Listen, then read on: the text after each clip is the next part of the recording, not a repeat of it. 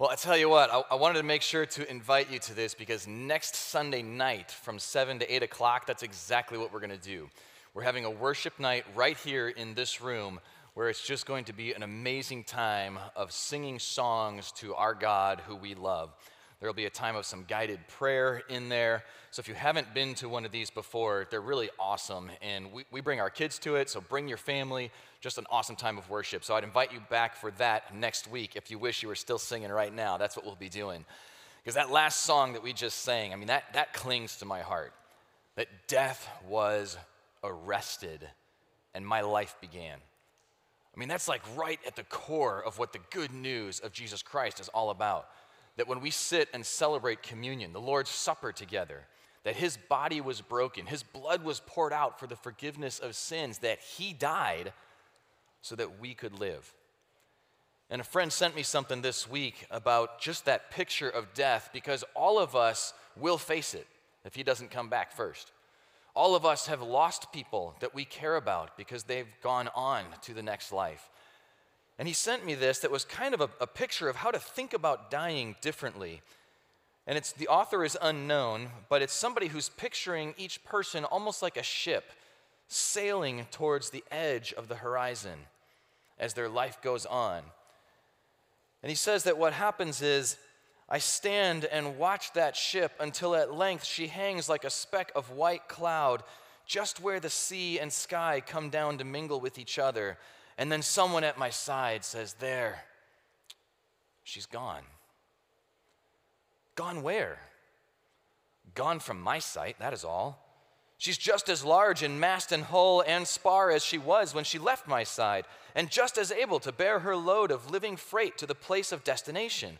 Her diminished size is in me, not in her.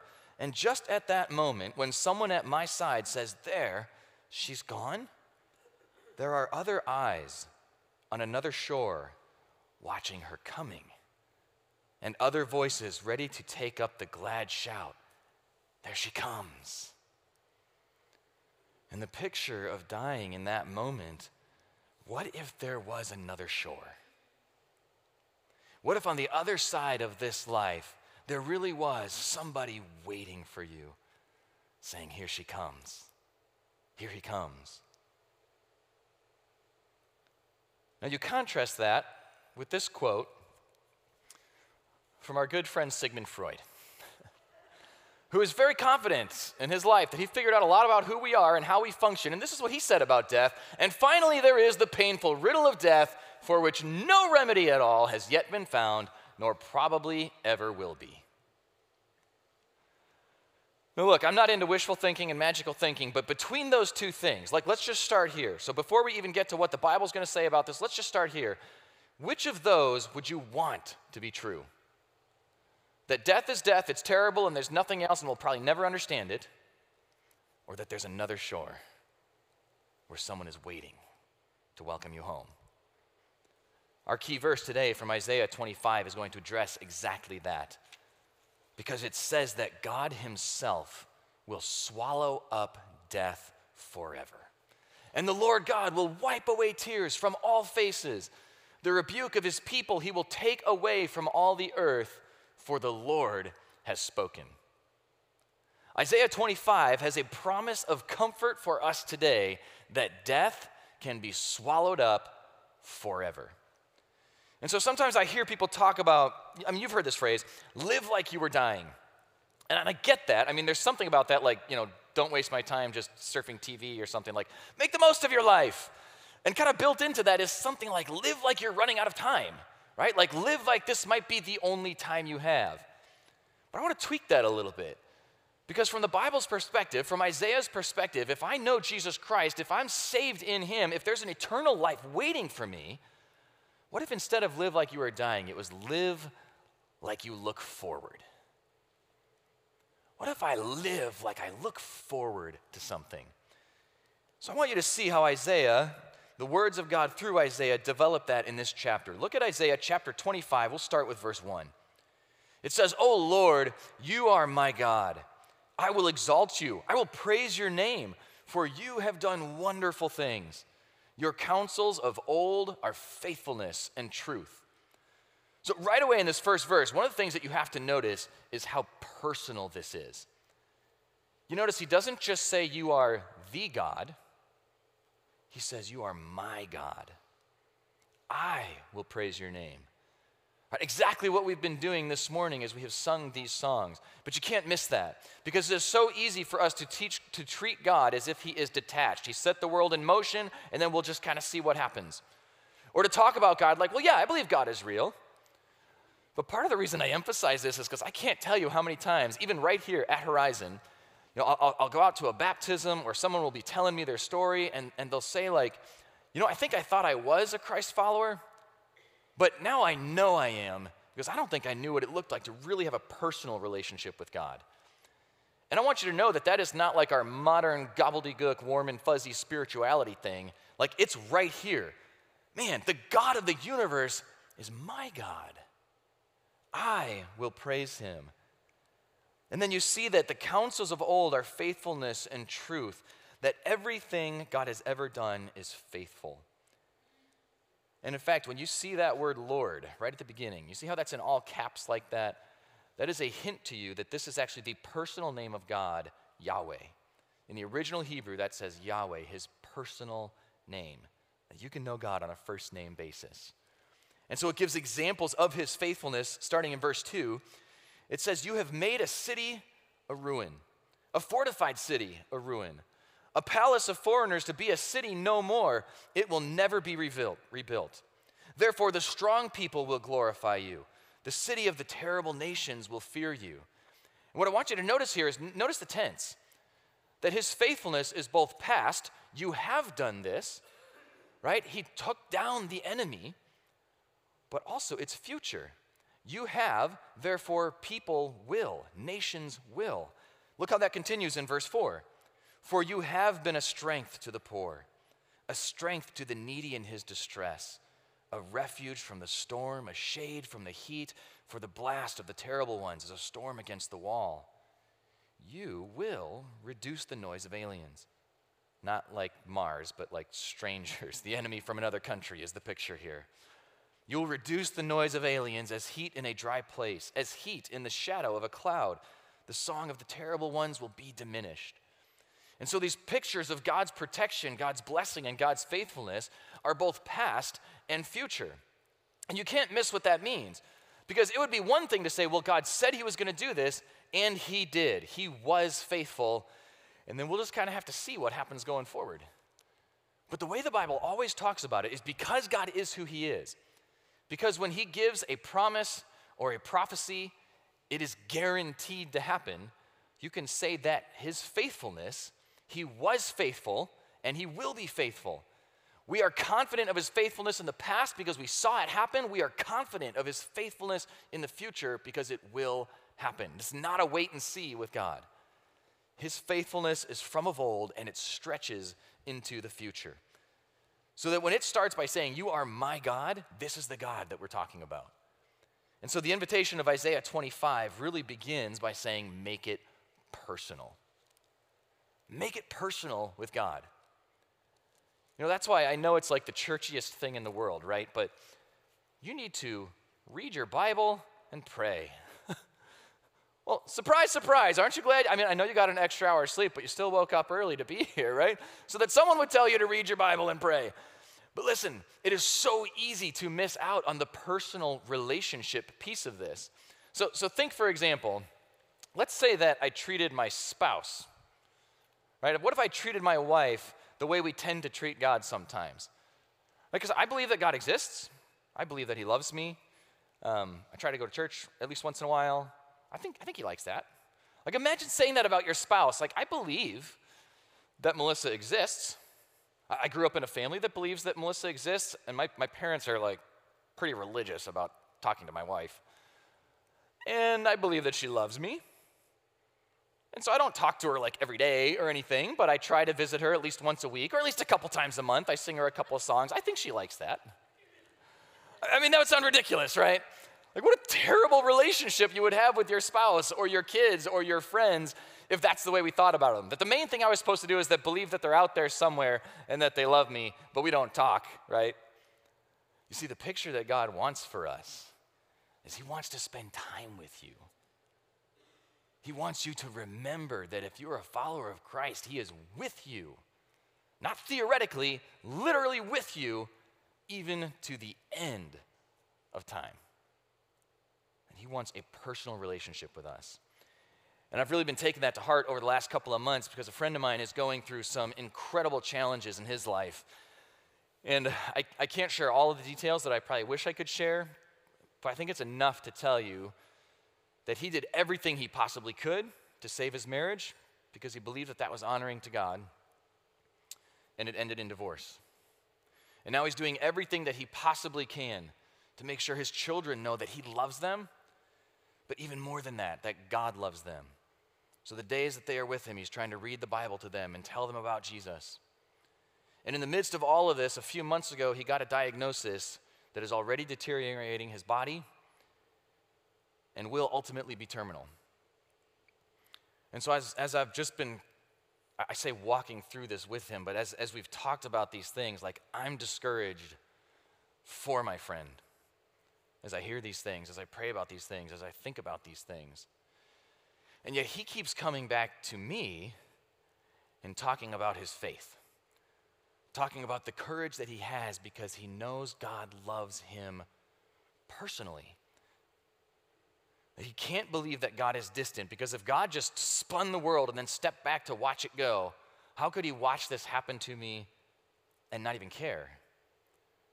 But if God is with me every day, if God loves me every day, if he has a plan for my life, then I can trust him even through this because I know that he wants to bring good from it. In fact, the way that he's made sense out of that he shared with me and I wanted to share with you was that he's been reading through Psalm 139 like every day, listening to songs based on Psalm 139 every day.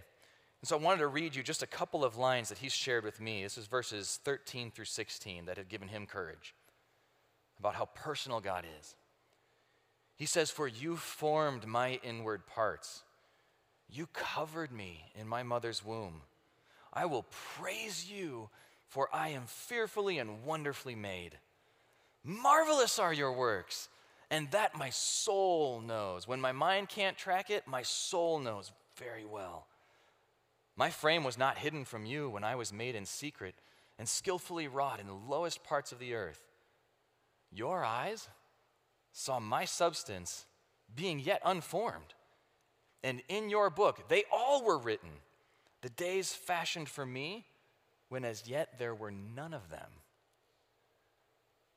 And so my friend has taken those verses and said, if that's true, if God knows every day, if he's fashioned every one, then he's not surprised by the divorce. He's not surprised by the diagnosis. God doesn't look at the events of his life and say, I did not expect this. What are we going to do? Plan B. God says, I'm with you. I am good. Trust me.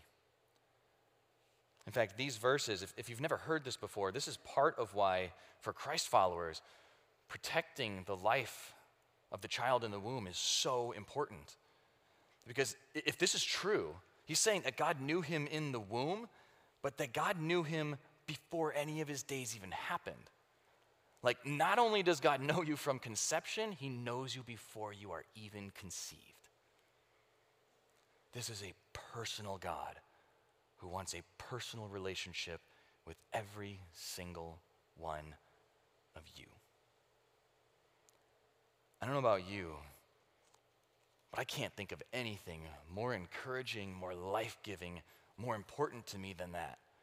That I'm not floundering my own way through this world, but that when I sing in this room, when I pray in this room, when I sit at home and I read and I try to talk to God, he's listening because he loves you.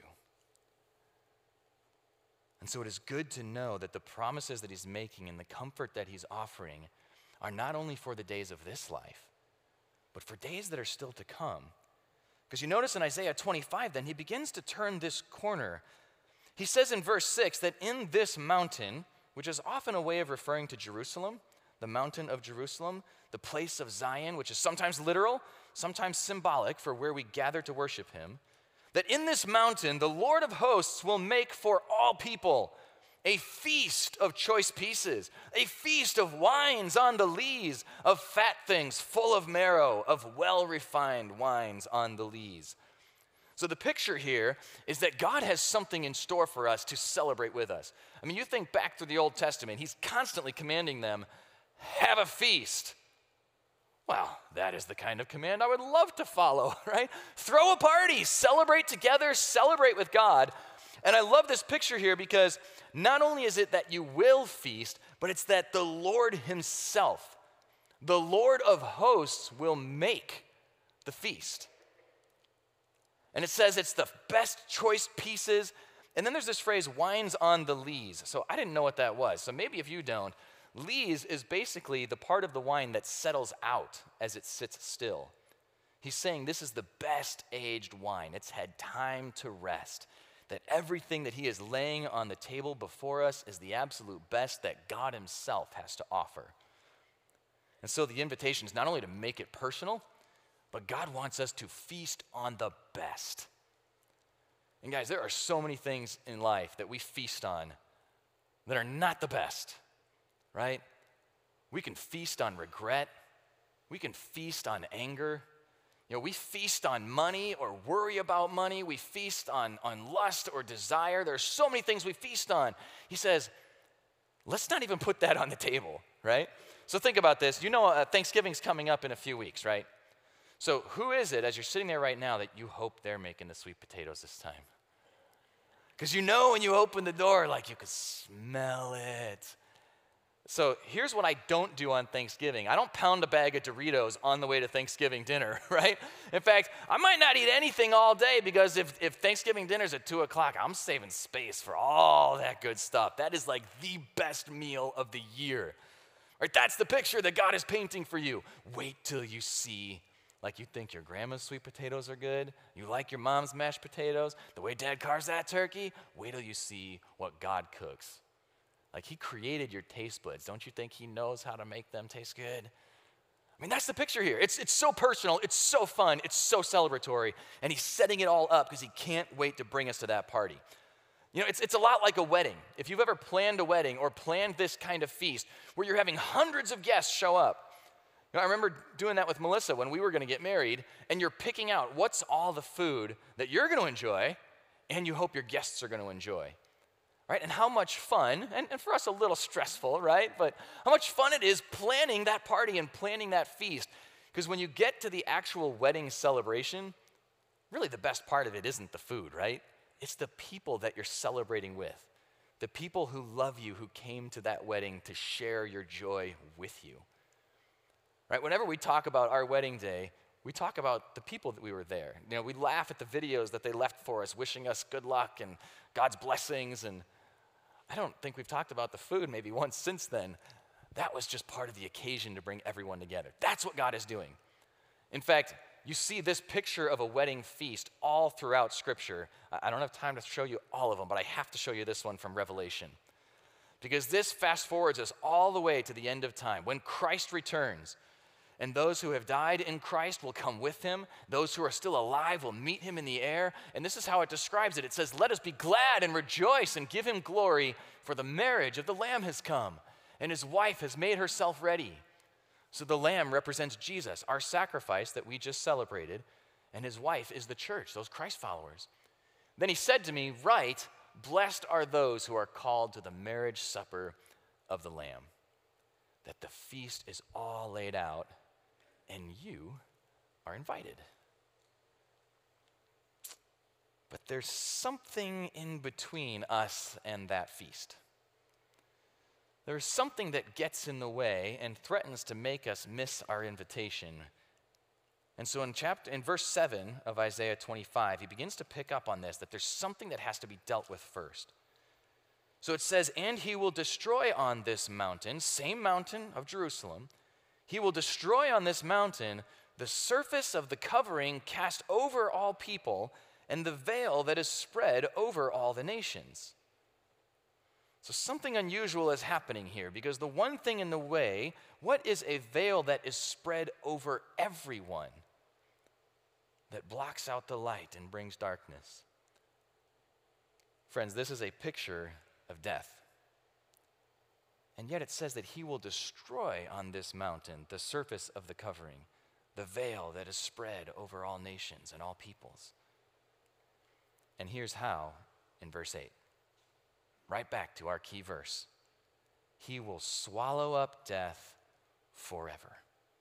And the Lord God will wipe away tears from all faces. The rebuke of all his people he will take away from all the earth. For the Lord has spoken. And whether he spoke it in the past or whether he speaks it about the future, it is faithful and it is true. You see, this is the gospel message right in the middle of Isaiah 25. And when we read the New Testament and it unpacks this for us, we realize that the wages of sin is death. That's the result of all of the ways that you and I have fallen short of God's perfect standard. It separates us from him. And because he is the source of life, all that remains for us is death. And there's nothing you and I can do about it. But it says he will swallow up death. You see, when he came to that mountain, when Jesus came into Jerusalem, when he sat down with his closest friends and ate what we now call the Lord's Supper, the Last Supper, think about what he said. Hey, I want you guys to keep doing this. Keep eating this bread, keep drinking this cup, keep remembering this feast, because I'm not drinking it again until I drink it anew with you in my Father's kingdom. And in between that meal and the feast to come, he went to a cross on a mountain in Jerusalem and died. And if he stayed dead, that is not that impressive, right? I could do that. I can die and stay dead. But he rose himself from the dead, right? It's not just that he died to take your death penalty, right?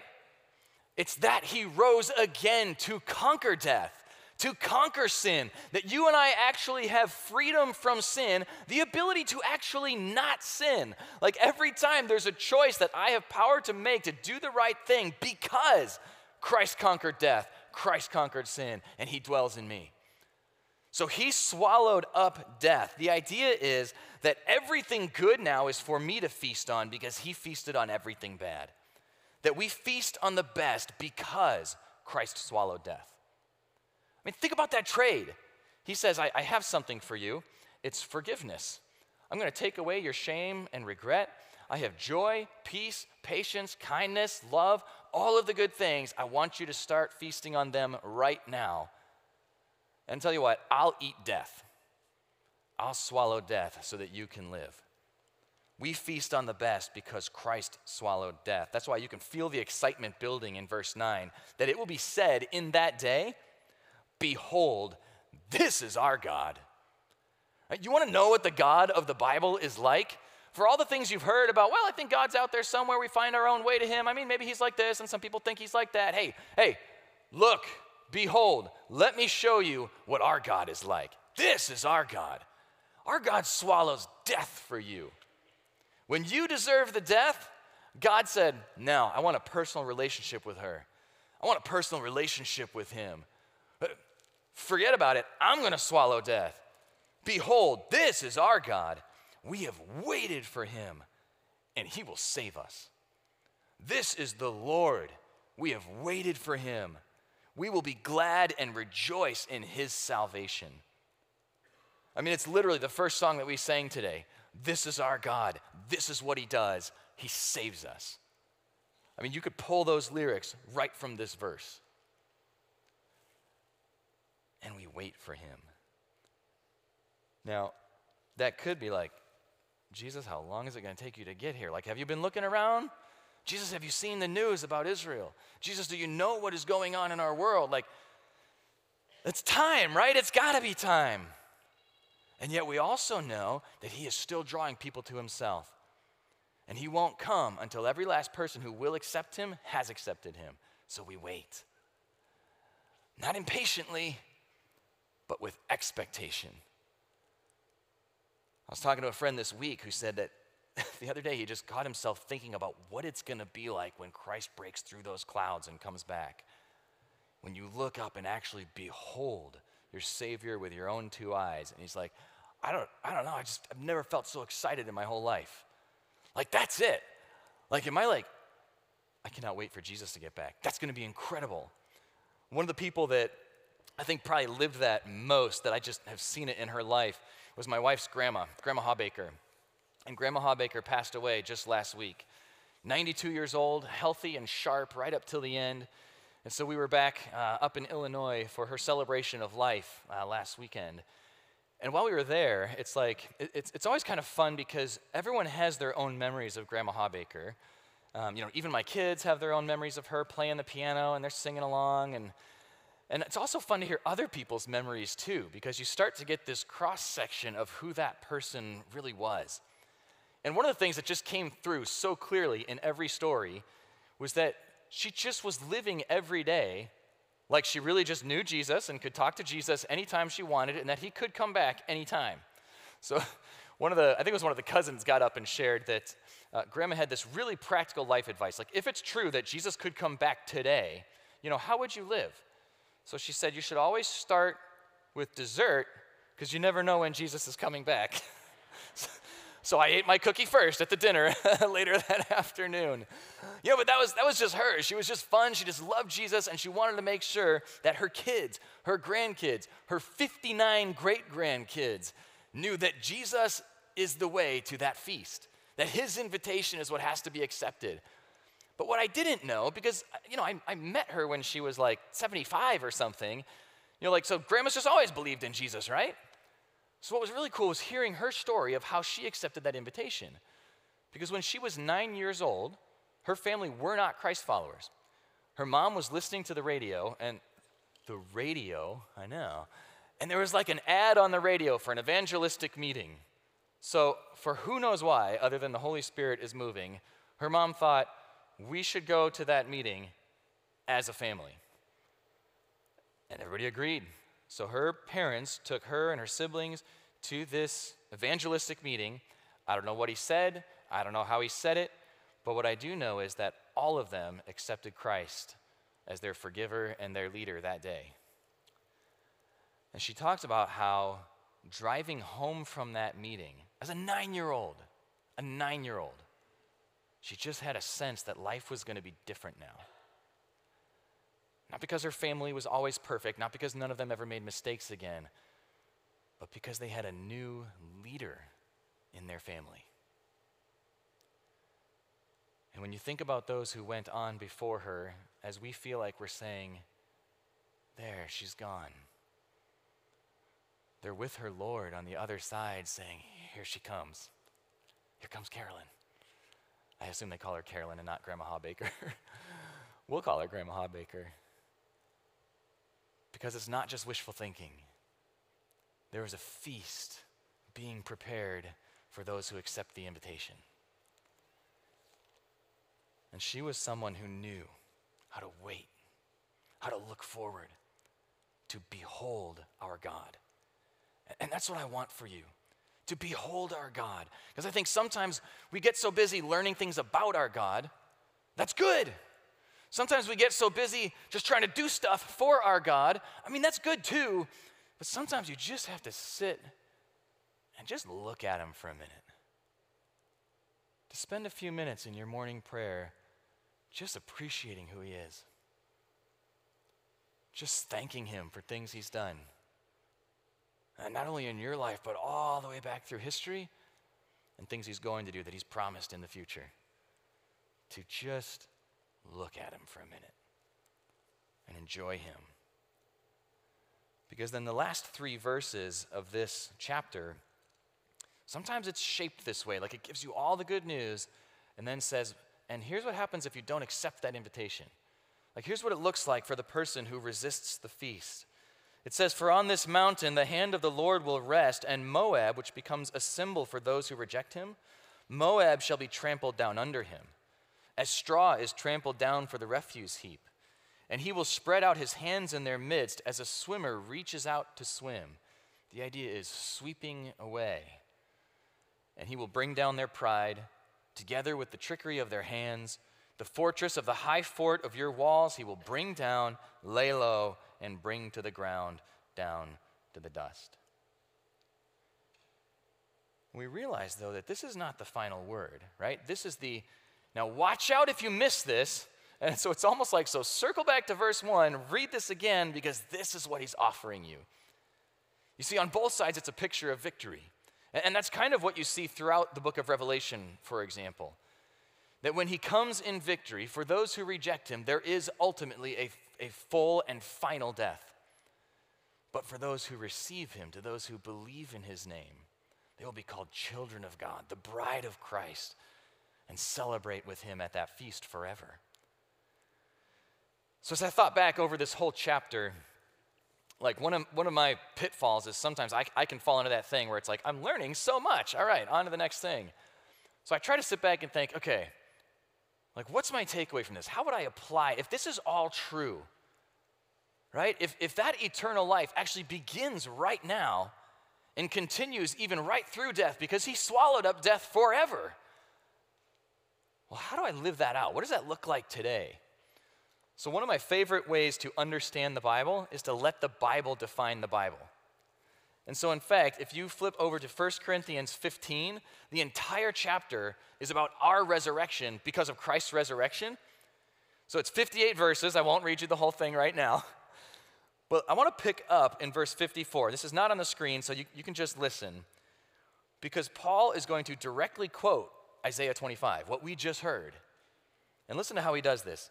He says that when this mortal has put on immortality, then shall be brought to pass the saying that is written, death is swallowed up in victory. Oh, death, where is your sting? Hades, where is your victory? The sting of death is sin. Have you felt that sting? The strength of sin is the law. But thanks be to God who gives us the victory through our Lord Jesus Christ. And now check out how he applies it. Therefore, so because Isaiah 25 is true and because the whole thing was fulfilled in Jesus Christ, because we still eat that bread and drink that cup and proclaim his death and his resurrection until he comes to bring us to that feast. In light of all of that, therefore, my beloved brethren, be steadfast, be immovable, always abounding in the work of the Lord, knowing that your labor is not in vain in the Lord. So here's how I think we apply this today. Here's how we live like we look forward to the feast. First of all, be steadfast. Be steadfast in your faith. You know, I know some of us are in the room, some of us are watching this from other locations. If you're like me, I dip into things from time to time. Some of us are watching this 6 months from now. Wherever you are in this moment, if your faith is being shaken, be steadfast. Make it personal. Lean into God. Talk to him today. And don't move a muscle from the belief that you have in him. Be steadfast and be immovable. When culture tries to push you this way and say that God is old-fashioned and his ideas don't really work anymore, and besides, science has figured out this thing and that thing, guys, God created science. God created law. God created good. Don't let the culture push you off from what God has said is true. And when temptation tries to push you this way, because God may not come for a while, and hopefully he's not looking right now, and well, I know I probably shouldn't, but hey, be immovable. Ask that spirit that dwells in you to hold you firm on this spot where you are not swayed. You do not turn from the right or to the left, to use his words from Joshua, but you are steadfast and immovable in your faith and in your God. And then you get to replace all of that stuff by abounding in the work of the Lord. Abounding in the work of the Lord. Now that can mean a lot of different things, and that can look like a lot of different things. And in one sense, this would be like the easiest moment to say, and so I'd like you all to take the card in front of you and fill out how you'd like to volunteer here at Horizon. Well, hey, that's definitely one of the ways, right? Because if you're a follower of Christ, you have a spiritual gift, at least one. You have good works that he's prepared in advance for you to do, to enjoy with him every day. People that he's put around you because he wants you to love them. So all of us, like when Paul applies this, he says part of what we do, we abound in the work of the Lord. When you get discouraged, don't be. It will never come back void. It is never in vain. Keep going, keep serving, keep loving. And so I will tell you that literally right after this was scheduled before I worked on this message, so we'll just figure this is from you, Father. There's a Wired to Serve upstairs right after this if you'd like to find out some ways that you can get plugged into serving. And what I love about it is that instead of just saying, well, we need like 38 people over here, and so it turns out you all have this spiritual gift, please sign up. John Kirby, who leads that thing, I love the way he puts this. We want to help you find what are your skills, what are your gifts, what are your passions, that we can put you in the place that God is calling you to so that you'll love it every time you serve. So you can literally walk out of this room and upstairs, and John will be surprised how many of you show up. But there's also one specific place that I wanted to particularly invite you to right here at Horizon, that if God has ever put it on your heart to serve with children or students in our family ministry, from 0 to 18, we need you. We need people who love Jesus, who can explain that and how to live for him to a 9-year-old like Grandma Baker. You know, when I think about somebody's willingness to tell a 9-year-old the gospel and begin to teach her how to follow Christ, and that meant she had 83 more years of loving him and enjoying him. And there are a number of different ways to serve that. So if you feel like, hey, I don't know if I'm up to that, I would love to just start a conversation with you. If that might be on your heart, to serve children right here at Horizon. And so you can absolutely just run up to me after the service. You can talk to me in the hallway. You can stop by the hearth room. Ryan Ventura is our family ministry pastor. He would love to hear from you and just chat about if that makes sense and how that might make sense. We can offer training or whatever else you need. But I would love to think of that picture of the kind of generational impact you can have when you serve in that way. You know, and maybe for you it's something else.